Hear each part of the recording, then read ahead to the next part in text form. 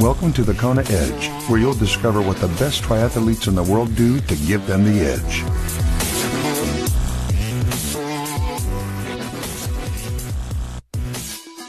It's time to chat some more biking on this edition of the Kona Edge. Thank you so much for joining us. I'm Brad Brown, and we head back to Denmark today to catch up with Christian Hindjaard to find out a little bit more about his bike. Before I do that, though, don't forget that you are running out of time this month to get your entry in to win that half Ironman entry.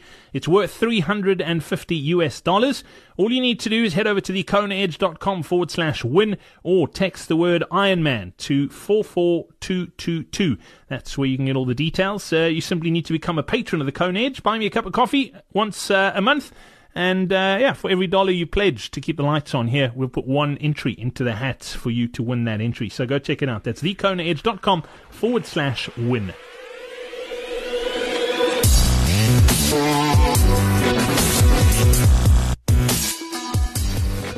Today's Coach's Corner is brought to you by Coach Parry Triathlon Coaching. With a passion for high-performance sport, Lindsay Parry is one of South Africa's most widely recognized and respected coaches. Having led a team to the London and Rio Olympic Games, Lindsay has coached both triathletes and runners onto podiums of some of the world's most illustrious races. Lindsay has the unique ability to understand what it takes to succeed at any level and thrives on coaching, motivating and inspiring others to do the same. To find out more about working with Coach Parry, head over to thekonaedge.com/coaching. And don't forget, if you're a coach or if you have a coaching business and you'd like to get a plug on the podcast, head over to thekonaedge.com/coaching.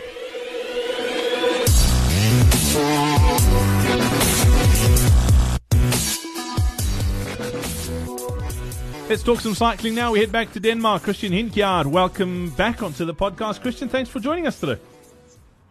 Yeah, thanks for having me. Christian, let's talk bike. It is, out of the three disciplines, you're strongest. You're an absolute machine on the bike, and you tend to go pretty hard. But the bike, you've got to be careful. It's almost, you've got to combine it with the run. You can't go too hard, burn all your matches, and hope to just hang on for the run. But you seem to have it pretty much dialed in. I think that maybe for me, cycling is the part of triathlon that comes most easy to me. I have always been interested in cycling, so that's maybe the reason. But yeah, I think that being strong on the bike, I think it can also help your run very much. So yeah. What are some of the things you've done to get strong on the bike? I know you mentioned when we chatted about your swim, it was simply just time in the water and doing lots of sort of miles. Is it the same sort of strategy on the bike, or do you approach it differently? I think it's in the winter. It's a lot of high intensity intervals.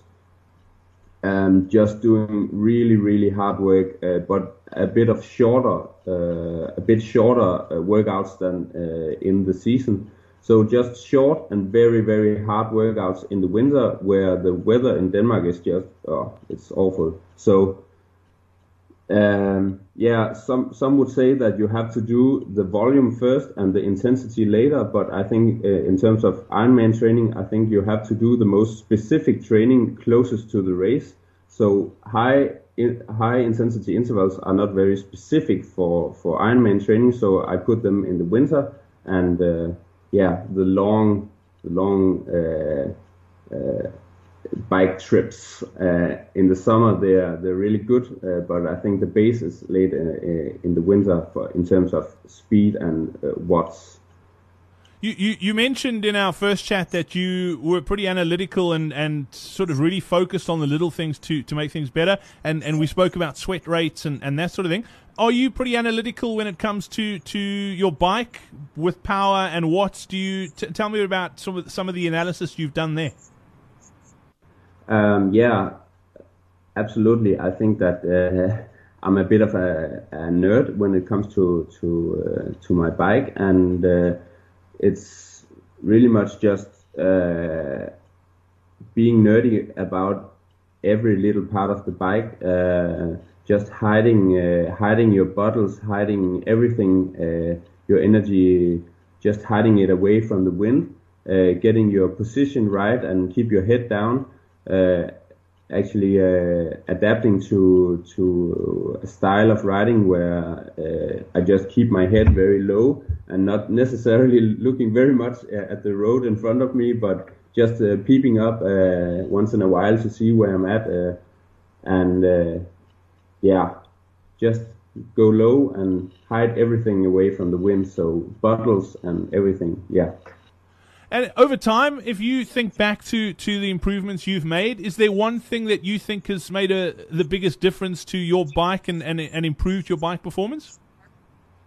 I think, of course, looking at my bike and thinking that it's an aero machine, just hiding things away from the wind. I think keeping low on the bike and keeping your position, being comfortable in your aero position is very important. You can save so much time there with less watts. So that's a big improvement from being a beginner.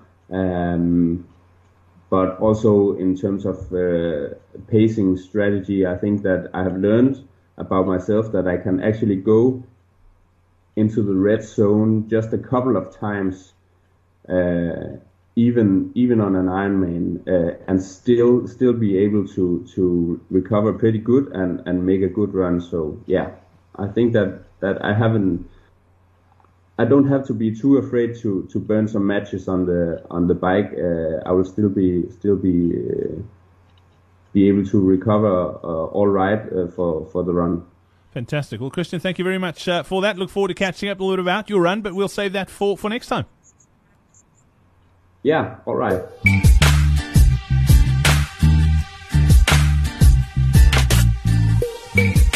This episode of the Kona Edge is brought to you by the Wahoo Kicker. Whether you're looking for the accuracy and control of a direct drive bike trainer or the flexibility and convenience of a wheel-on solution, Kicker and Kicker Snap are two distinct indoor training solutions. Kicker Indoor Trainer's large flywheel uses new algorithms to improve responsiveness and better replicate the sensation of riding on the road. So whether free riding or using online platforms like Zwift and Trainer Road, you'll have the same experience you feel on your favorite outdoor rides. To check out their phenomenal range, head over to thekonaedge.com/indoor. That's thekonaedge.com/indoor.